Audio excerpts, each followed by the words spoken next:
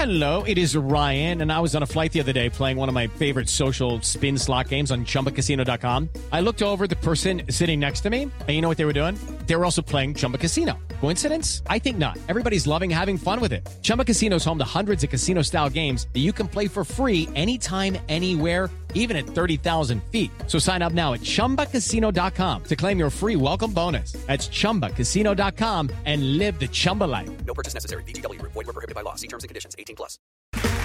Okay, round two. Name something that's not boring. A laundry? Ooh, a book club. Computer solitaire, huh? Ah, sorry, we were looking for Chumba Casino. That's right, ChumbaCasino.com has over 100 casino-style games. Join today and play for free for your chance to redeem some serious prizes.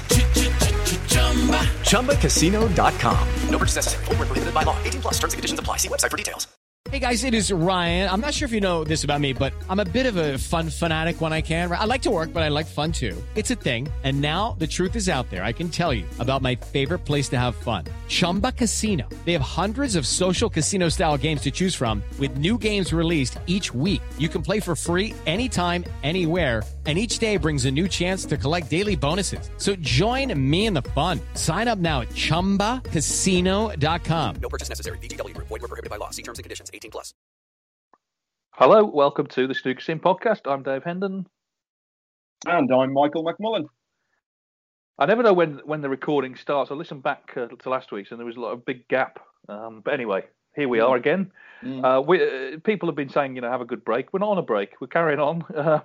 We're carrying on. And we must be lucky charms because last week when we recorded, it was the day they announced the Turkish Masters. And today they've announced that the British Open is returning to the calendar after 17 years, which is good news. A lot of people will have fond memories of that tournament.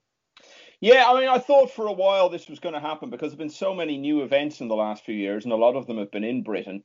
It just seemed a bit of an anomaly that the title British Open, which is just a title that oozes prestige, and as you say, a lot of people have good memories of it in the past, that wasn't coming back onto the calendar. So I wasn't greatly surprised. I was very pleased when I heard that it would be coming back on. And as you say, 2004 was the last time it was played. But prior to that, it had been part of the calendar every season since it was first played in 1985. I think I'm right in saying it was the first snooker tournament ever to have a £50,000 first prize. And for a number of years, I think it was second only to the World Championship in terms of the first prize on offer. And it remained a prestigious event when it moved around different venues. But it'll always be associated, I think, primarily with Derby Assembly Rooms. A few people have said, well, maybe that's where it could end up going back to. But as far as I know, the Assembly Rooms aren't there anymore. I think they burnt down, actually. But they're not open anyway. Yeah, it was a massive event in the 80s. It was the flagship ITV event. It was always in the lead up to the World Championship. So it was a very important part of the season. Serena Francisco beat Kirk Stevens in the first final in 1985. Got huge ratings. It was one of those that finished on a Sunday afternoon. There was no live football that season on British television. It was right at the height of the boom. And, some great finals there. But also, I think it's kind of became associated with supplying the players with not only their maiden ranking title, but I think there's 5 players. It's their only ranking title. So let's see. Silvino Francisco. Yeah, Tony Meo. Bob Chaperon. Nigel Bond. And, of course, Fergal O'Brien. There it is. There we go. Didn't take long, did it? He was responsible for one of the greatest British Open stories, and it was so typical of him. He won it in April 1999. The following season, it was moved to the early part of the season, and he was not happy at all about the fact that he had waited so long to win a ranking title and only got to hold it for about 5 months. Then, when he got there, he won a match at night and was told he had to play again the next morning. And when he lost, he was absolutely furious. He felt as defending champion, he deserved to be treated a bit better than that. And I think a lot of it was the underlying anger, really, of only getting to hold the title for such a short period of time. Definitely. There's been some great matches there, some great finals. Two stand out for me, Nigel Bond and John Higgins. Wonderful. It's on YouTube, this is. The atmosphere is in Plymouth, I think. The atmosphere is fantastic. Nigel Bond needed a snooker in the deciding frame. He got it. He won on the black. Fantastic final. And the other one probably Stephen Hendry's last real great hurrah when he beat Ronnie O'Sullivan in the final, 2003. His cue had been broken not too long before that, so people thought maybe he'll be all right with a new cue. But he did win the odd event after that, but that was his last big win really against a big player. By then, the tournament, I mean, it started on ITV, went on to Sky. The last stage in 2004 was on Eurosport. But I've said this before, and this I know people will think this is my campaign against the Triple Crown talking, but it's just a fact, okay? 1986, it's on YouTube. Dickie Davies comes on and he says, and bear in mind this is like February, March time. He says, welcome to the start of our coverage of the biggest tournament of the season so far. And that year, the top prize in the British Open was £55,000. The top prize in the Masters was £45,000. The top prize in the UK Championship was £24,000. The British Open was second only to the World Championship. Fact. Yeah, and what a legend he was, by the way, Dickie Davies. Yeah, and he's still going, you know. He's still going. He's nearly 90 now, but he's still knocking around. Well, what we need is Dickie Davies and the Dulux dog back. That's what we need. Definitely.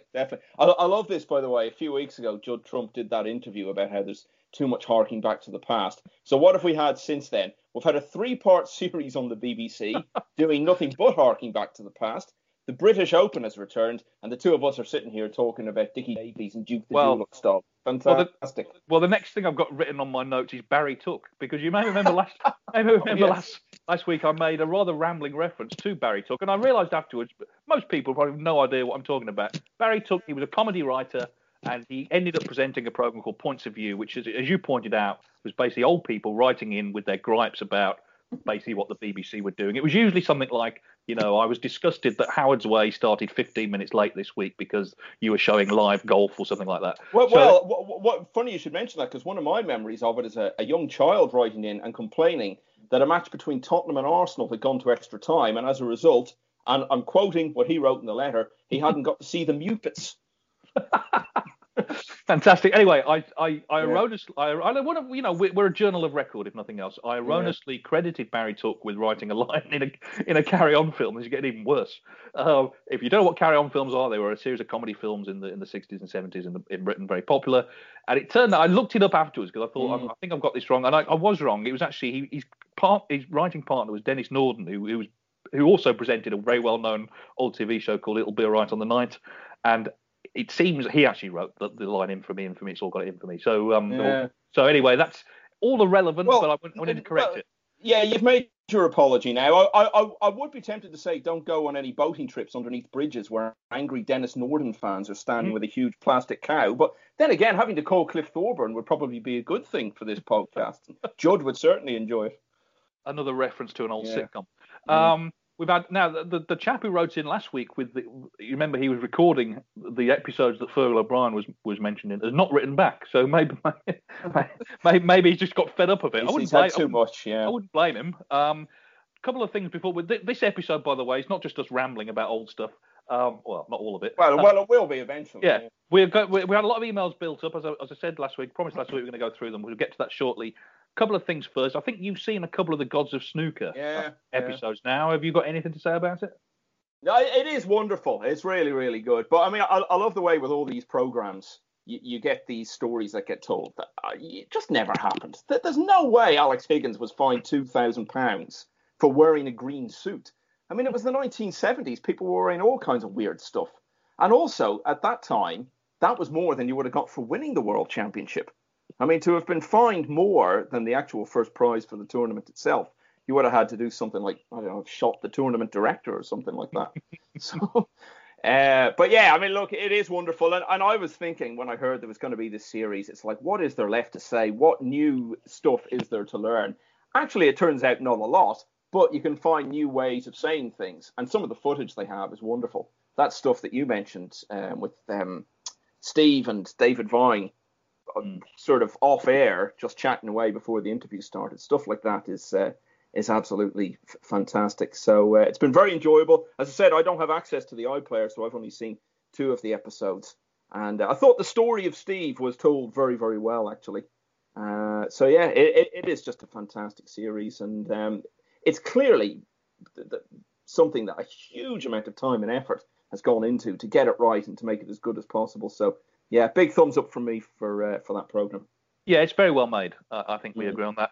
I just wanted to mention one other thing. World Snooker Tour put their shots of the season compilation together. They were going to do the top 50 shots, but I think they decided that it would go on for about half an hour if they did that. So in the end, it was an A to Z. So it's 26 shots, some terrific shots in there.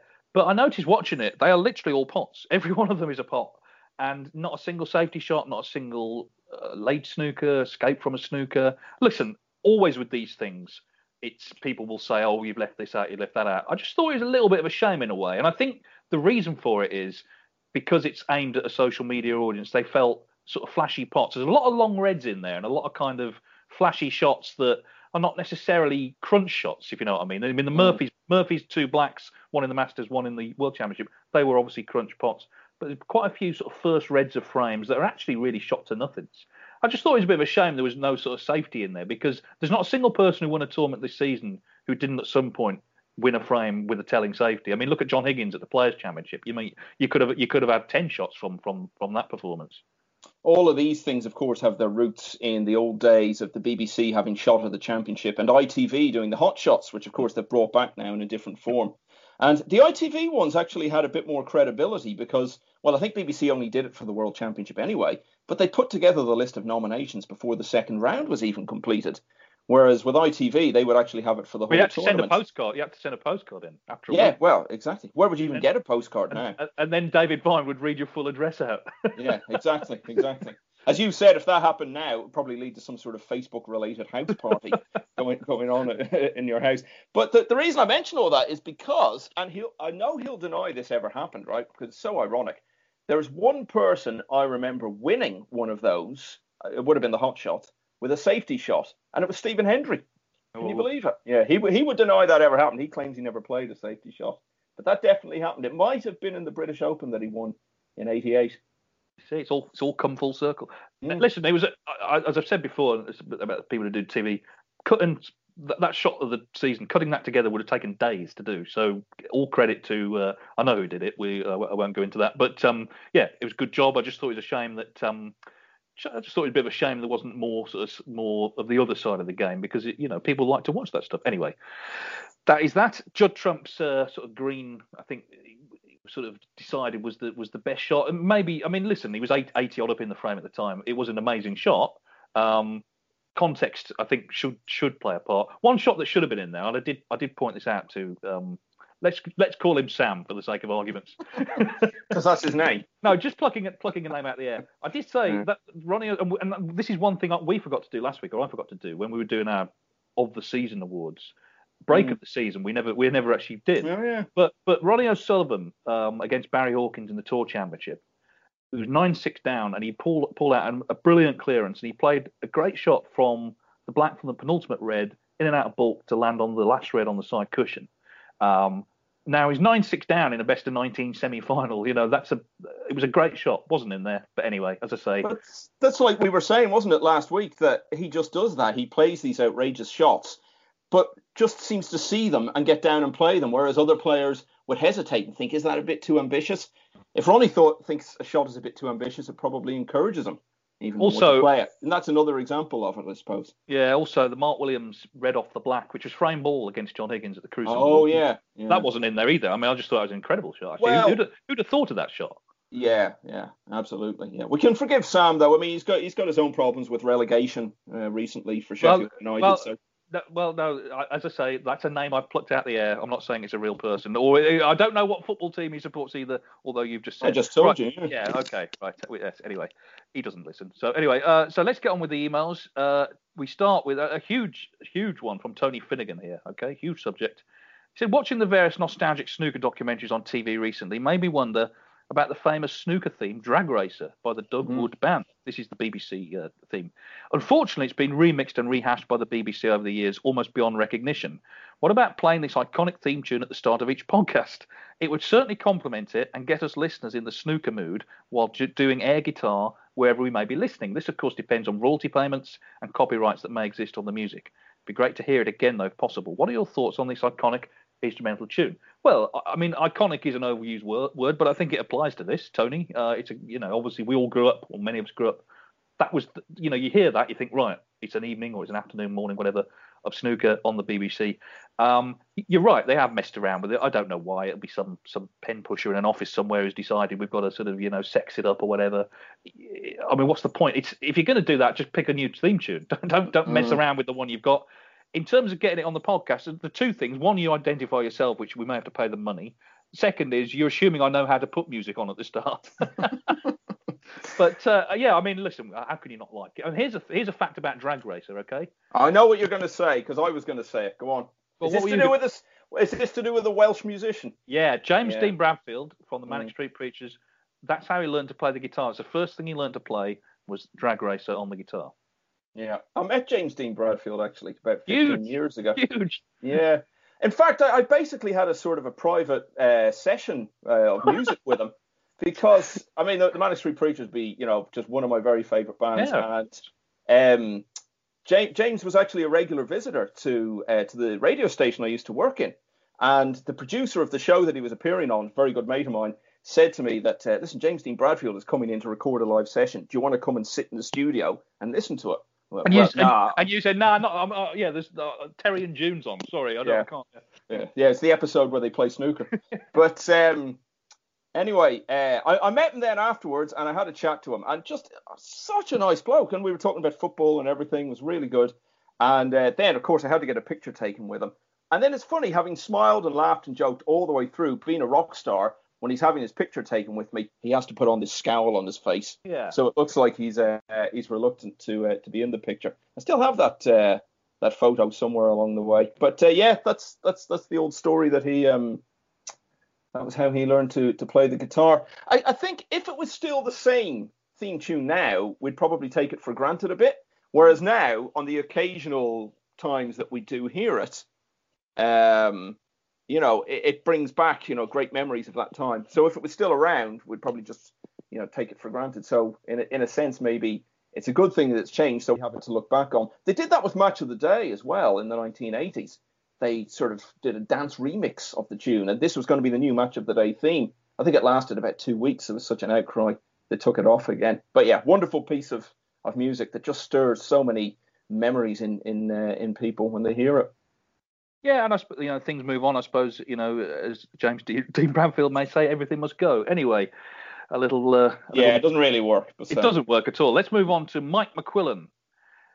Just wanted to drop you a line to say how much I've enjoyed the podcast. Keep up the great work. Very entertaining. Thank you, Mike. He said, your correspondent who wrote stating he'd binged on the first 14 episodes made me smile. I started listening from episode 120 just after the 2020 World Championship. I spent the past couple of weeks decorating my living room.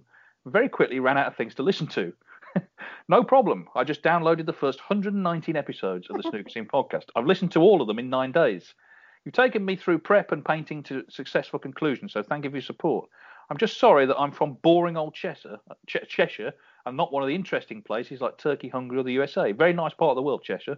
That's me saying that, by the way. I said a particular highlight was one of the 2 podcasts Dave did on his own. Oh, they were the dark days. Just me talking to myself. You did 2 on your own? Yeah. He said where he talked about Michael Holt and the meaning of success. Very interesting. And I especially like the hushed tones Dave used when talking alone. Reminded me of Ted Lowe. I didn't want to wake the neighbours up. That's what it was. He said the podcast is a great listen. I suspect, like most people, I enjoy it most when the niche areas are discussed. We'll be enjoying this one then. I hope the various musical references make a comeback in the near future. Anyway, it's not all praise for us. He got some suggestions. He said a couple of suggestions for topics you haven't covered so far. Firstly, I haven't watched Gods of Snooker yet. That's for this weekend when I settle down in the new living room. But what about a review of other snooker documentaries, much like the book reviews you did during the first lockdown? Clive's The Story of Snooker is a particularly good effort. There are other things like Alex Higgins' documentary on the BBC, repeated last week. On a related subject, there's a brilliant documentary on YouTube from Granada TV dated 1978, just as the game was growing. David Taylor features heavily. I also believe Granada made a documentary in the early 70s called Hurricane Higgins, though I've never been able to find it.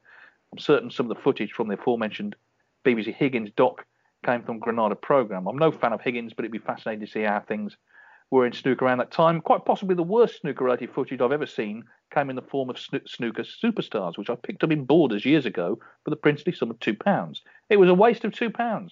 My abiding memory of it is Dennis Taylor walking around a golf course telling the most boring anecdotes to presenter doing a level best to look interested. Oh, yeah, I've seen this, yeah. It was clearly a Matchroom product of the late 80s, and thank goodness I didn't pick up Volume 2, which featured no doubt riveting interviews with Neil Foulds, Tony Meo and Terry Griffiths, one to be missed. and yet the Amazon reviews are overwhelmingly positive. I've got a couple of these. They're all right, actually. To be fair, they're not. It's the old Matchroom stuff. He says, my other suggestion, which certainly fits the niche criteria, is ventures into other media by snooker players. I recall some footage of Joe Johnson singing Everlasting Love. And of course, who could forget Peter Ebdon's shot at pop stardom with I'm a Clown?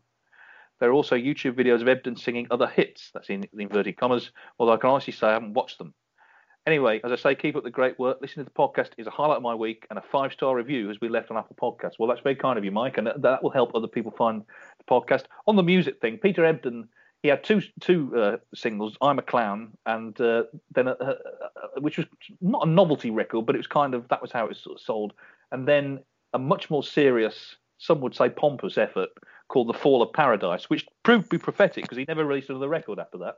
I Am a Clown was picked as the worst song of the year on the ITV chart show. That's right, it was. Yeah, back in 1996. In terms of documentaries, I mean, there have been loads of them over the years, particularly in the 80s. Paddy Brown, who was a sort of middle-ranking Irish professional, part of the Republic of Ireland team that beat England in the World Team Cup, that would have been one of his main claims to fame. But he did play at the Crucible, I think, as well. And I think it was Granada Television just made a documentary about him and the life of a journeyman snooker pro at that time. There was one called An Ordinary Joe, which was shown on the Thursday night, 2 days before Joe Johnson started his defence of the world title. And there was definitely a documentary about Dennis Taylor. Now, that may only have been BBC Northern Ireland. I have all of these actually on DVD. Well, the one also, they did one on Hendry, didn't they? Behind the scenes. Oh, yeah. When he won the Grand Prix in '87. Doing the business. Doing the business, doing yeah. the business, yeah. And, I mean, they're kind of, they'll all be out there somewhere on YouTube. The one that he mentions there, Mike, from 1978, it's very interesting because it is just before the boom. And you see John Virgo, actually, young John Virgo's on it, David Taylor, as he says, sort of talking about their hopes for the game. You know, obviously couldn't quite believe what would happen in the next few years. Anyway, we'll move on because we've got quite a few to get through. John Bennett, he said, what a brilliant season of snooker. Well done to all involved. On the controversial subject of wild card tour cards for Jimmy White, Stephen Hendry, Ryan Evans, etc., I'm in agreement with the idea there must be some sort of criteria involved and not just a pick and choose process. I would also take it a stage further. For example, let's say anyone who's been a top 32 player or ranking tournament winner is entitled to a wild card if they so wish. These players should play an extra qualifying round to earn their place in the main tour proper stage of the tournament, maybe like the first round of the World Qualifiers. This would mean they are in a way earning the right to be in the main event and create some interesting pre-qualifying matches with previously high-profile players playing each other for the right to be in the tournament proper. Pretty much like back in the day when players who'd retained their membership of the WPBSA were allowed to play pre-qualifiers for the World Championship.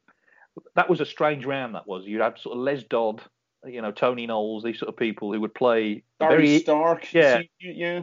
A very eerie round, which sort of just kind of was really very anonymous. I suppose the thing is, the problem with having another round to qualify, it just creates, more time you've got to find to play these matches. Also, we've seen most tournaments that don't have the full take-up of players, and for various reasons, some to do with travel. So anyway, that's John's opinion on that, and fair enough. I think we're in agreement. There should be a more rigid criteria rather than just I take a card out of my pocket every couple of years to give to you. I think we've sort of agreed on that. Yeah, we have. I mean, you look at golf, which has on both the PGA Tour and the European Tour and some of the lesser tours as well. They have various categories. So if you've won one of the very biggest events, that gets you onto the tour guaranteed for 5 years. You're in the top category. If you win a lesser tournament, it gets you on for a shorter period of time, obviously. But they also have a thing, the career money list. And if you're in, say, the top 30 or 40 of that, the rules change from time to time. But interestingly, I think in some instances, it's a one-time only deal. So if you're in the top 40 of the career money list, you get a 1-year exemption. But if you're still in the top 40 of the money list, I don't know about the exact figures, but this is roughly how it works. After that, then that's it. You don't get another go at it. So maybe there should be a bit more structure brought to it than there is at the moment. That it does seem to be a bit ad hoc. But then when you do that, it throws up a few anomalies as well. Some people get the invitational cards who maybe shouldn't, and vice versa as well. So you can see both sides of that argument. Okay, Liam from Manchester, he said, this is an issue I've been thinking about a lot recently. Michael made a good point a few weeks ago on the podcast. I don't remember this. Yeah, by claiming there are 6 to 8 players who, when they play well, are capable of winning any tournament. Snooker seems to be one of the most difficult sports to consistently perform at your best, which is why I think we spend so much time discussing a player's B game. This begs the question, what do we really mean by an A game? And how long do you have to perform at that level to consider it as such, i.e. a frame, a session, a match, a tournament, a season? Recently, I watched a conversation between Stephen Hendry and Steve Davis, where Stephen asked Steve, OK, then, this is the big question. At their best, who wins, Ronnie or Judd? To which Steve replied without hesitation, oh, Ronnie at his best always wins. I tend to agree that Ronnie has the best A game of all time, but can't really put my finger on why. Would be interested to hear your thoughts. Thanks for all you do with the podcast. It's a great source of snooker education and entertainment. Thank you, Liam. Well, as you seem to be responsible for this, what are your thoughts? Well, what's the question, really? Well, what is an A game? How do we? Yeah, I know. And how long do you have to sustain? I mean, I think if we look at John Higgins at the Players' Championship, he played his A game all week there, all the way through, all 4 matches. He never dipped below a certain level, which was an unbelievably high level. So I suppose that was his A game. Neil Robertson, then, as we discussed last week, didn't we, in the Tour Championship final? That's his A game. But I remember talking to Ronnie about this. It would be almost 20 years ago now, because he was doing some publicity. They used to have this big press launch for the Irish Masters. Now, he was defending champion. He was also world champion. So he flew into Dublin for the day, and I did a TV interview with him. And I always remember this sentence he said. He said to me, basically, it's about how good your worst is. So he thinks that's actually more important. Now, obviously, Ronnie sees the game differently to everyone else because of the genius that he has for it. But, I mean, you see expressions like this, A game, you know, you've kind of hit the nail on the head there. I mean, what does that mean? Does that, you know, any player's A game, one of the top players, is, you know, just basically winning, say, a best of 9 with 5 big breaks. But then, you know, if you don't then produce it in the next round, well, have you brought your A game to that tournament? So it's a bit of a kind of a vague concept. I don't know, incidentally, if that is right, that Ronnie's A game beats Judd's A game all the time. I mean, Judd is capable of hitting extraordinary heights, and I mean, his all-round game now is so much better than it's ever been before. I heard him described recently as arguably the best tactical player in the game. Now, that's incredible that we're saying that about him, and for so long we said that was what his game was lacking, but it didn't seem like an outrageous thing to say.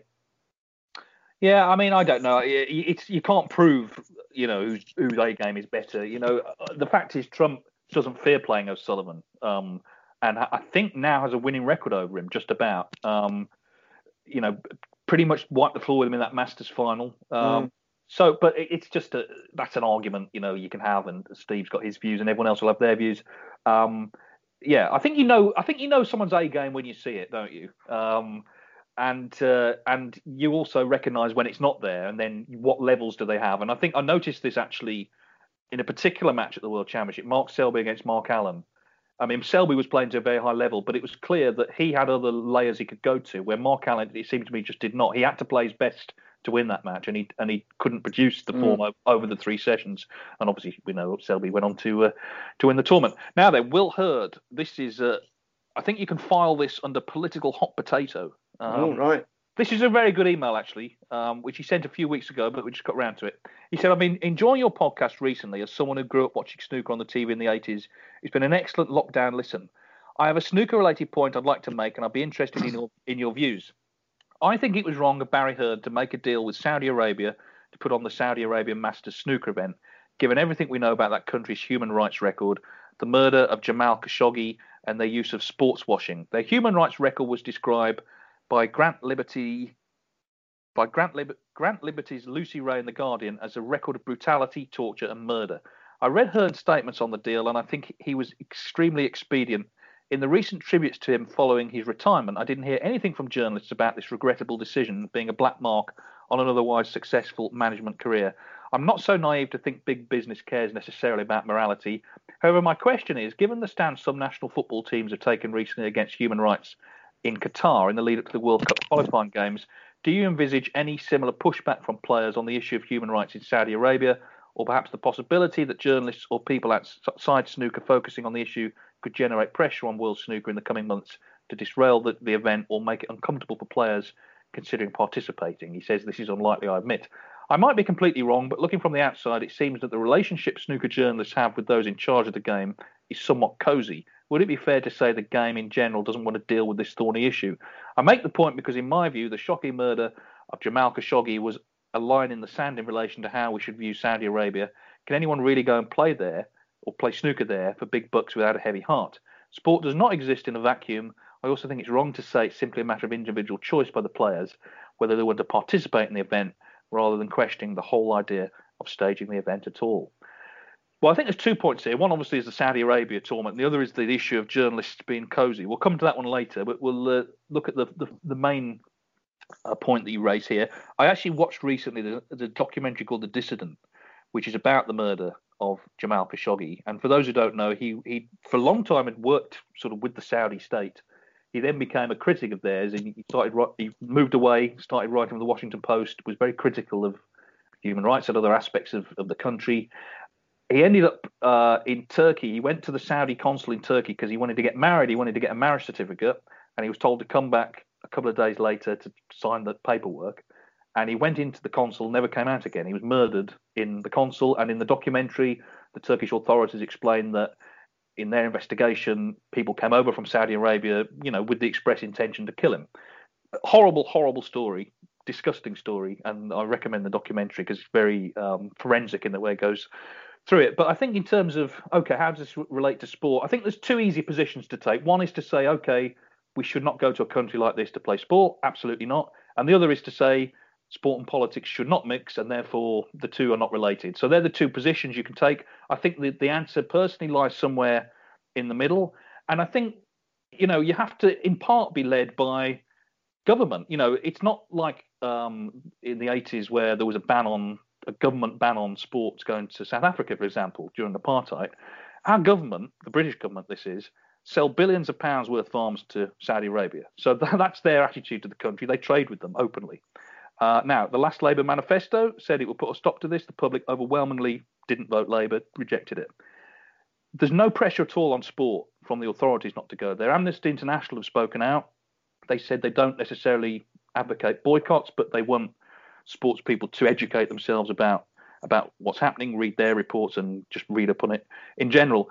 But you could argue, I think, that Barry Hearn was doing his job. His job is to provide earning opportunities for players. This deal came along. He's working in other spheres, boxing in particular. I think the Fury-Joshua fight, if it happens, is supposed to happen in August in Saudi Arabia. Other sports have gone there. Golf's gone there. Formula One, I think, has gone there. Football has Saudi money involved as well. So he signed this deal to provide, opportunities, big earning opportunities for players. $500,000, I think the first prize, was slated as. Some people would definitely argue over the morality of going there. You could make a similar argument against China. Their human rights record isn't exactly stellar. And there's another point as well. If you're going to boycott Saudi Arabia, does that extend to players from Saudi Arabia? For example, if one had the chance to turn professional, should they not be allowed to? What about Hossein Vafai from Iran? We don't have the best diplomatic relationship with that country. Listen, it's a matter of personal opinion, personal choice. Players have that choice, but I think you're right. Will's right when he says they're in a difficult position. They can't really turn the tournament down because the money's so big. The rankings, obviously, implications are so big. The tournament exists, and not playing in it would definitely damage them. So it becomes a story, to answer another point, if a top player speaks out about it. If one of the top players comes forward and said, I don't think we should be going there, or I won't be going there, then that is a legitimate story. That's not happened yet. One thing I will say, this tournament has completely disappeared from the calendar. Yeah. I've got to be honest, I was never 100% sure it would ever actually happen. Now it may come back on, but the calendar as it stands right now, it's not on. So we'll see. We'll see if this event happens or not. I fully understand the feelings that Will put forward there, but I suppose the question is why is it snooker's got to make a stand when our government doesn't and no other sport seems to? Yeah, and it's so selective as well. I mean, as you alluded to there are so many countries. I mean, once you get into this, if you decide, right, we're going to boycott this country because of human rights issues, there are very few countries in the world that you can't have significant criticism about, actually, in terms of human rights. So it can be very selective in that way, and it seems that Saudi Arabia has been focused on. I think a lot of that has been because of the big golf event that's happened there in the last few years. That was what prompted the talk. But, you could point to some of the human rights abuses under the Trump administration that was in power at that time, and nobody was suggesting people boycott American tournaments. I don't think the players will think twice about it. I don't think many of them would be particularly interested in the political side of it. I don't think that they would be aware of a lot of it, and even if it was pointed out to them, it might not have much impact on them. So, rightly or wrongly, I don't think the players will think twice about going. And as you said, Amnesty International aren't even calling for players to boycott it. All they said was they want players to be better informed about the issues going on. And as for it disappearing off the calendar, you're absolutely right, because it was due to take place sometime in the autumn of last year. Now, obviously, everything changed then. I think that's the only reason it hasn't returned to the calendar, though. I think the COVID situation there is still pretty bad. And I think the feeling is, certainly in a recent interview that Jason Ferguson did, he said if it doesn't happen next season, he's pretty certain it will still happen the season after that. And I don't see why it wouldn't, because there's a 10-year deal there. Certainly World Snooker will still want to go. And I haven't heard anything from the Saudi side to suggest that they want to pull out of it. So I expect it will happen at some stage, and I expect every player will enter it. Well, we'll see. I just had the feeling when it was announced, it sort of smacked a little bit of too good to be true. Now, I'm not saying they would put a press release out that they knew wasn't correct, but I don't know. Until it happens, I'm not sure it will happen. We'll see. And clearly some people, Will included, don't want it to happen. But on his other point, he says about our journalists too cozy. I mean, this interested me because you're speaking. I've been, on the circuit now nearly 25 years. I mean, it's getting on for that long. And I've been banned from tournaments in the past, okay, particularly when I worked for 110 Sport and there was that whole civil war going on. There were a couple of tournaments that wouldn't let me in. I think, look, listen, the snooker circuit is quite small. That's certainly true. So everyone kind of gets to know everybody. Whether that's cozy, I don't know. The truth is journalism is all about building relationships. I think some people on the outside, they sort of have a view of journalism that's shaped a little bit by films and TV, where it's always some maverick who doesn't follow the rules, but gets the story anyway. The truth is more boring, okay? It's all about hard work and nurturing sources. You look at Watergate, okay? Woodward and Bernstein, the great journalists. Now, how did they break that story? Basically through sheer dogged hard work, but also contacting sources that they cultivated over many years. Mark Felt, FBI director, who was Deep Throat, Bob Woodward had a relationship with him already, so he could go to him, and that's how the story got out. And, that's how it works. We went to Ivan Hershovich is the head of media, an absolute legend of snooker who's been there about 20 years himself. I don't think anyone in the game has more integrity than Ivan. He's a great guy. We're good friends of his. We went to his wedding, okay? But that doesn't mean that, we're going to cover up stories or we're going to... I mean, in terms of the Saudi story, it was reported at the time the tournament was on. No player came forward to condemn it, so no journalist wrote that it had been condemned, So is that being cozy or is that just cultivating sources? When I was press officer briefly for the WPBSA, one of their rather abrasive board members had a go at me in Aberdeen, it was, because I was drinking with the press. I was drinking with the press. You were accused of being too friendly with the press. You were in charge of press relations. Exactly. There are things, I'd say this, there are things that I have not reported when it comes to private behaviour of players, particularly overseas when they're sort of let off the leash a little bit. And that's because I consider it private and none of my business and no one else's business. Now, if I was a news reporter for The Sun, it'd be a different story. But when you're relying on a sport basically for your living, you can't afford to get involved in that side of it. But I mean, just last week on this podcast, I said two things about World Snooker Tour. One was praising them for the way they've run the circuit in the last year, and the other was having a go at them for not promoting that Tour Championship properly. I don't think anyone can really say. Look at Clive. I mean, I don't think anyone would say he was too cosy with the authorities over the years. Far from it. But when you've campaigned, certainly as long as he has, for changing snooker and for basically what we've got now, pretty much, it's a little bit churlish then to start picking away at stuff. Clive has campaigned for basically 40 years, 50 years even, for the way snooker is now being run.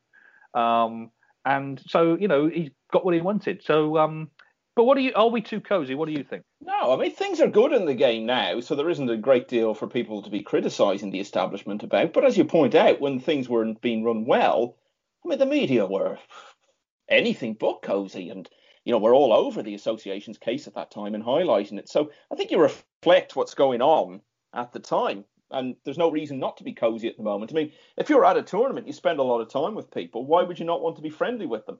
Especially when they're probably quite similar personality and interests, and obviously they're into snooker as well. And you mentioned Ivan there. We've known Ivan for 20 years. I was chatting to him on the phone today. We were having a laugh about a few things. And, at the end of the day, I mean, it is just sport. It's, we're not exactly talking here about being cozy with a corrupt government or anything like that. I'd just like to think that Woodward and Bernstein do a weekly podcast, and that on this week's episode, they're praising Hendon and McMullen for their groundbreaking work. Seems unlikely. It seems very unlikely for a lot of reasons. Yeah, I think that's the point. You build up relationships, and there's a certain trust. So, for example, if they say, "Look, we're announcing this story tomorrow, but it's embargoed until 10 in the morning," you respect that because that's the rule. They're the rules of the game, much more than people on the internet do who just do what they like. There's a certain code, and it cuts both ways. But I mean, Hector Nuns, for example, he writes for a lot of the tabloid newspapers. He respects those what's the word? Boundaries? Boundaries, yeah. But he'll also write stories. He wrote a story at the Crucible about the fact that Mark Allen asked for Rhiannon Evans to be removed from the practice room when he was practicing because she was doing the BBC. And, he made the point that it was World Snooker's responsibility for that and didn't pull any punches in the story. And I can assure you, Ivan would respect that because he understands. He was a journalist himself. He understands the job that we have to do. I think it's a friendly relationship, and I think it should be. I don't think it's cozy personally, but other people may have other ideas about that. Can I interject there? What happens if Mark Allen gets drawn against Rhiannon Evans in a tournament next season? Can you imagine the coverage there'll be surrounding that? Well, it would be unprecedented, wouldn't it? Because, I mean, obviously they were partners and they had a child together, and there's certain issues around the sort of maintenance for the daughter.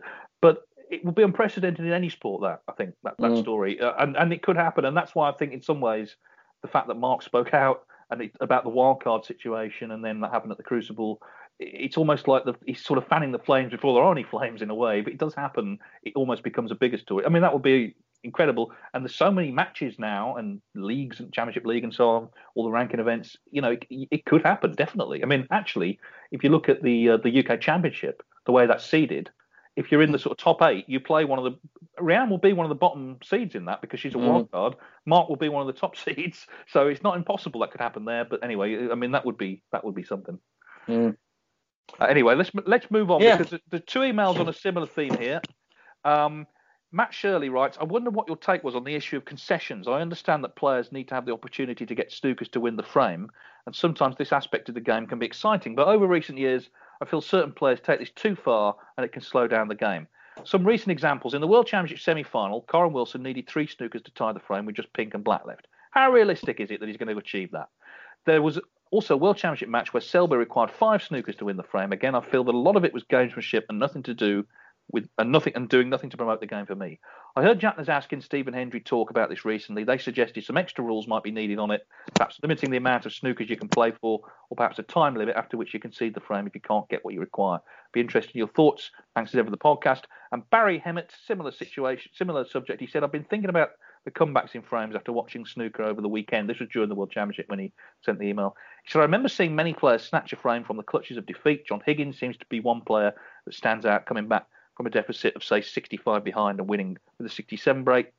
However, with regards to Selby in the semi-final, is there any time a player has come back from needing snookers and 70 plus down to snatch a frame? I can't recall any. I'm a Selby fan and hopes he goes on to win. Spoiler alert, Barry, he did. He said, I do see he doesn't help himself when he tries to win a frame from an almost impossible situation, being 5 snookers behind. Could there be a rule agreed by the players that once you're over 3 snookers needed, you have to concede? What are your thoughts on this? My thoughts on this, I'll be honest with you, okay? I've commentated on many matches where a player needs 3 or 4 snookers and you think, please don't come back to the table. Please, because you know there's going to be 10 minutes of futility, okay? You're right, most times they don't get them. They might get one, but it just seems to be extending the frame for no reason. However, I think you have to look at the position in the frame. There is a difference between, say, needing 3 snookers with pink and black on to needing 3 snookers with 1 red on, because with 1 red on, of course, the free ball comes into play. And in effect, there's only 1 snooker. And actually, I was looking this afternoon on YouTube, just randomly came across MJT Snooker, who's our great sort of a great legend on YouTube. He put up some extraordinary, just broken bits of the 1990 World Championship, and one of them was a frame between Willie Thorne and Neil Folds. Okay, now Neil in the frame, he's 51 up with 35 on, so the last red's on. So Willie needs effectively 4 snookers to tie at that point. He immediately lays a snooker. Neil tries this swerve. He hits the pink. So and leaves a free ball. So not only is he giving away 6, so now the difference is 45, the free ball means actually Willie effectively now only needs 1 snooker. He pots red and blue, so he's now 39 behind with 35 on. He gets another 4-point snooker, clears up for the respot. Neil actually wins the frame on the respot. But the point is, what looked like a lost cause was suddenly turned into very nearly winning the frame.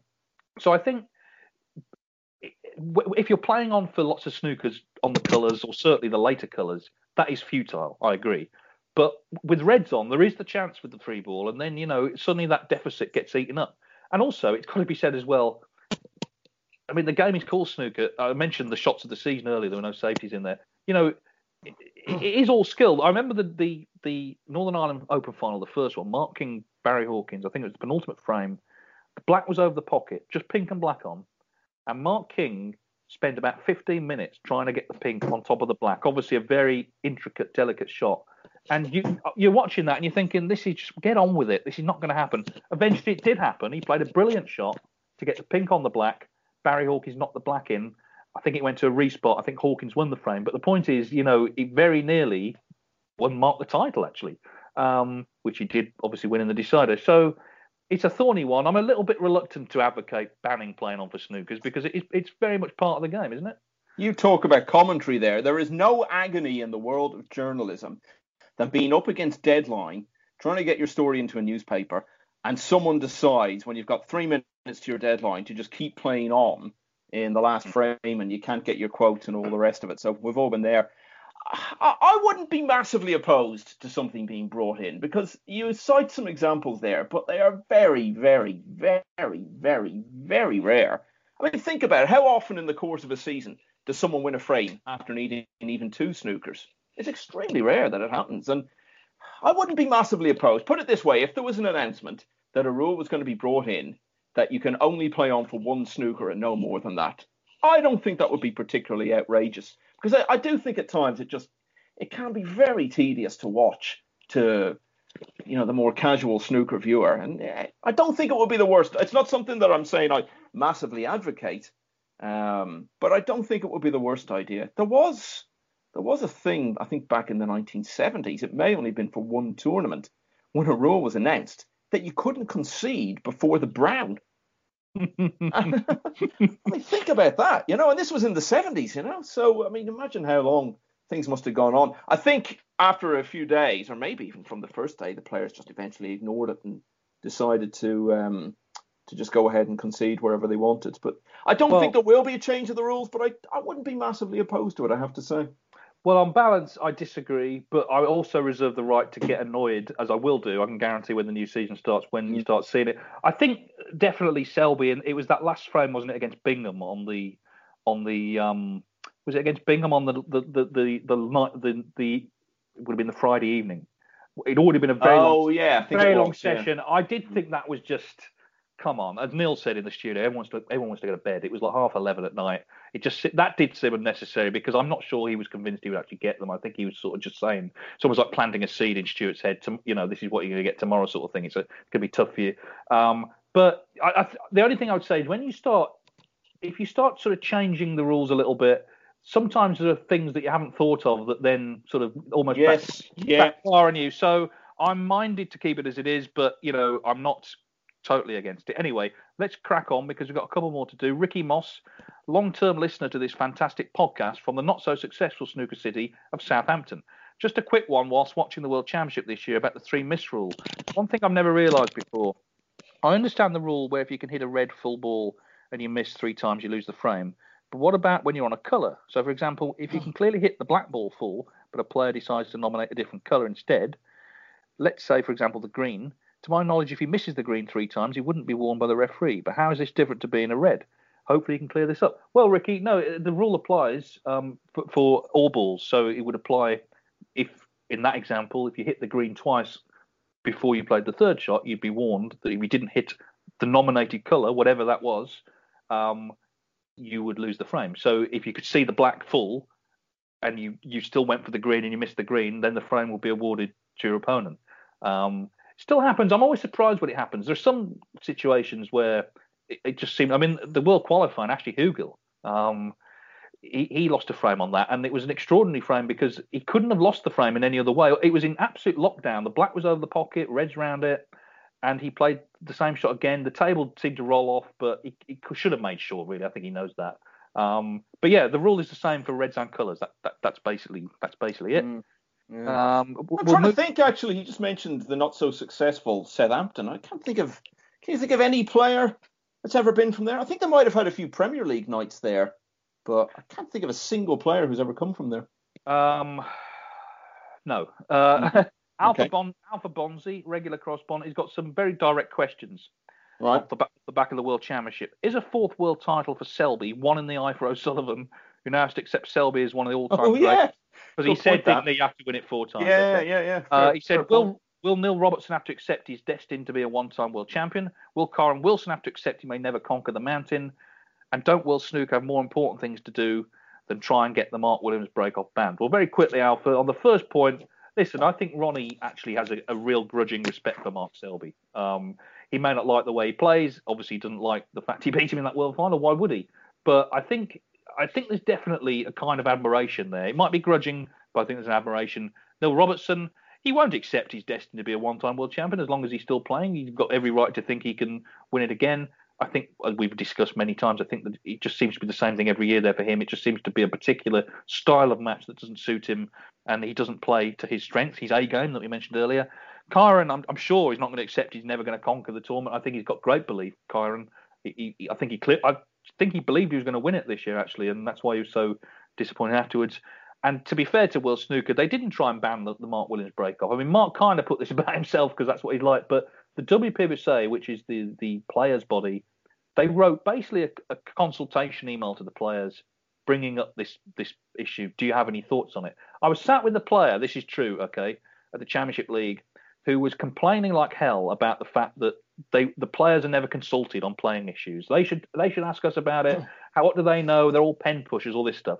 And then the email came through from the WPBSA, this email about the Mark Williams break-off, and he immediately deleted it. He said, that's absolute nonsense. I'm not answering that. Well, hang on. Do you want to be consulted or not? They're consulting you. You can tell them you think it's a load of rubbish. I agree with you, but they're consulting you. Okay? You've just been complaining you're not being consulted. Yeah. The thing about it is, if you did, I don't think there was ever any real prospect of it being banned. But if it was, as Mark pointed out himself, you open a whole can of worms there because, okay, well then by that reasoning, do you outlaw rolling up behind a ball colour to lay a snooker? I mean, all sorts of shots would have to come into it then. I mean, it would just seem bizarre to isolate that shot. Clive's view on this is, he said, why is the first shot of the frame the only time you're not allowed to play safe, basically? Because it's an ultra safe break-off. He's completely against banning it, so maybe that should be the final word on it. Christine Clements, is it just me that finds the title of the new BBC show not quite right? I thought the expression "gods of snooker" was a way to fortune involved in the game. The advert seems to indicate poor Alex Higgins are those gods. When did this expression start? I don't really remember hearing it 5 years ago. Well, I think the snooker gods is what you're thinking of there, Christine, which is a kind of this mythical bunch who the balls don't forgive you and all that. So if you miss an easy pot, the snooker gods will conspire against you. That you'll have bad luck later in the frame, even though it's nonsense. And we addressed this a few weeks ago because someone wrote in pointing out it's nonsense. In a player's mind, it's festering, definitely. Players definitely think this. So that's, the gods of snooker is just a way of, I suppose, describing the big personalities of the 1980s, which the series is about. Nick Smith, he said, I'm watching Ronnie play Anthony McGill. This is obviously in the World Championship. And John Virgo has just said, these cloths are so quick for about the millionth time. I was wondering who decides what cloth is used, what do they base their decision on, and do the players have any say in the matter? Well, the cloth is Strawn, who are, the leading cloth makers. They make it to their own specifications. They're the experts. They try, obviously, choose from the roll of cloth the best, most reactive cloth they can find. No, the players, as far as I know, don't have any say. And of course, if they did get any say, they'd delete the emails, as we already established. Yeah. But yeah, I mean, they're experts, those guys. I mean, they've been doing it for centuries down in Stroud, isn't it? Down that area. It's a very specialised thing, actually, that not that many people are very good at. One thing you would have to say, if you remember about 15 years ago, there was such a spate of complaints and justified complaints about playing conditions and tables. I remember John Higgins after one match, and he'd won the match incidentally, sitting in a press conference, shaking his head saying, I don't know how many times we have to say it to them. They've got to do something about this. But it's very rare now. You don't hear many people complain about the conditions and the tables nowadays. So somebody's doing something right. Yeah, I think the cloth in particular, I mean, that is tested and that's a specialist area. And those guys know what they're doing. Sometimes you get issues with the cushions or whatever, but the actual cloth, I think, that's great. That was Nick Smith. Paul Rogers, great show. I've been a snooker fan since I was a child growing up in the 80s, and listening to your podcast really compliments my enjoyment of the game. This quick one, maybe more for Michael. I live in Dublin, and a few people have asked me this today, actually, the same question, because the British Open was announced. They've asked about the Irish Masters. He says, I live in Dublin. I wonder why there are no events here in the Republic of Ireland anymore. Invitational, as the Irish Masters was, or a proper ranking event. There's massive interest here.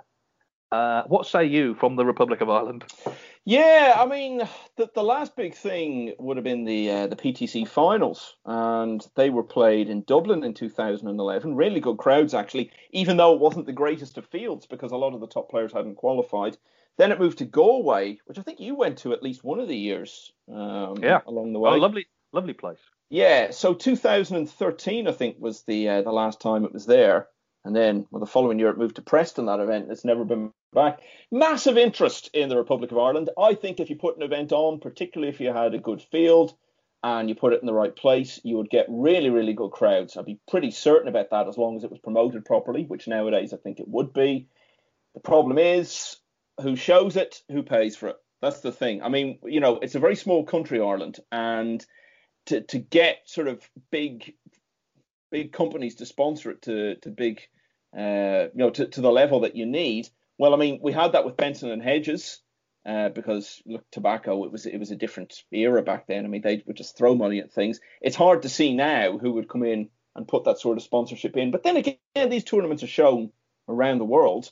So, perhaps a more global sponsor could do it. So I think it would be a massive success. But just for whatever reason, it hasn't happened. RTE, I know, showed the Irish Masters for many years. It wasn't their decision to stop. It was just the tournament itself stopped. And then once it had been gone for a while and there were some moves made to try and get it back on, I think their attitude was that they didn't want to pay anything for it at all. In fact, they didn't even want to pay the production costs. And RTE are really, really strapped for cash at the moment. So I have to say, wouldn't be greatly optimistic about it happening anytime soon. The good news, of course, we do have a big tournament on the island every year. So, and Belfast really isn't that far away, particularly if you're in Dublin. It's only a couple of hours away. But it would be great to have an event in Dublin. And wouldn't it be wonderful to go back to Goffs? And maybe you could finally pay that £5 that you refused to pay 20 years ago for the drivers' pool, Dave. Yes, well, let it go, I think is the answer to that. We've got one more to do. What I will say is, after the World Championship, I had quite a few emails about various commentators, some positive, some negative, including Trump and Lazowski. I don't particularly want to get into all that because I do that role as well, and I'll probably be working with some of these people. I don't think it would be appropriate for me to comment on, what I think of the other commentators. I don't think that'd be appropriate at all. But obviously, everyone's entitled to their own views on it. The feedback, I was surprised about Trump and Lazowski. It was actually quite negative. I mean, I thought they'd gone down quite well. That was my perception. Maybe it's just, I'd say, I'm talking about four emails about it. It's not the whole country. But anyway, as I say, I don't particularly want to get into that. But I will get into this final one from Martin Boyd. He said, I'm loving the World Championship as always. Controversial thought on the semi-finals. We did discuss about whether they're too long. He says 4 days are way too long. Well, actually 3 days, aren't they? He said keep the two table format for the semi-finals.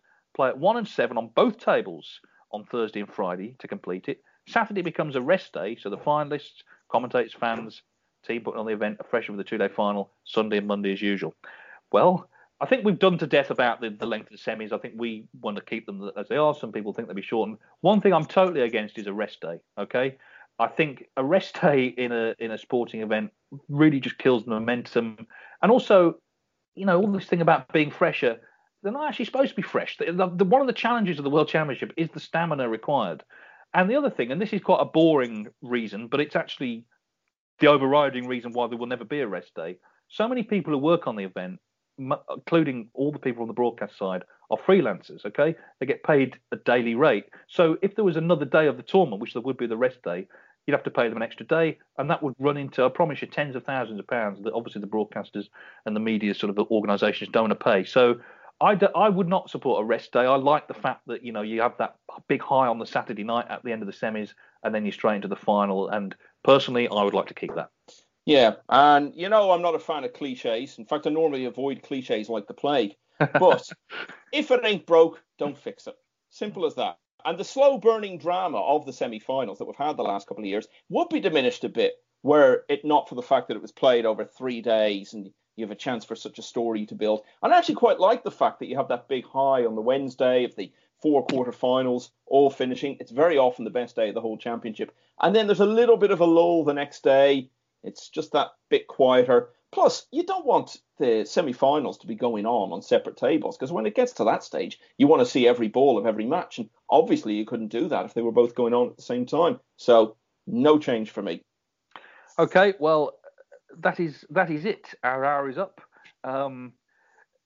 Yes, I've got to read out this. We are members of the Sports Social Network, very proudly. They have lots of other podcasts that you can listen to. It seems to be growing all the time, actually. I was looking at it the other day. So whatever sport you're into, there will be, I'm sure, a podcast for you there. Someone did complain, actually, last week, because we now have an advert at the start, that it was a gambling advert, a betting advert. I have to say, we have no say over what the advert is. I don't know what it is till I hear it. But at the same time, I'd be a bit of a hypocrite to say we can't have betting adverts, bearing in mind I've just spent 27 days commentating on the Betfred World Championship.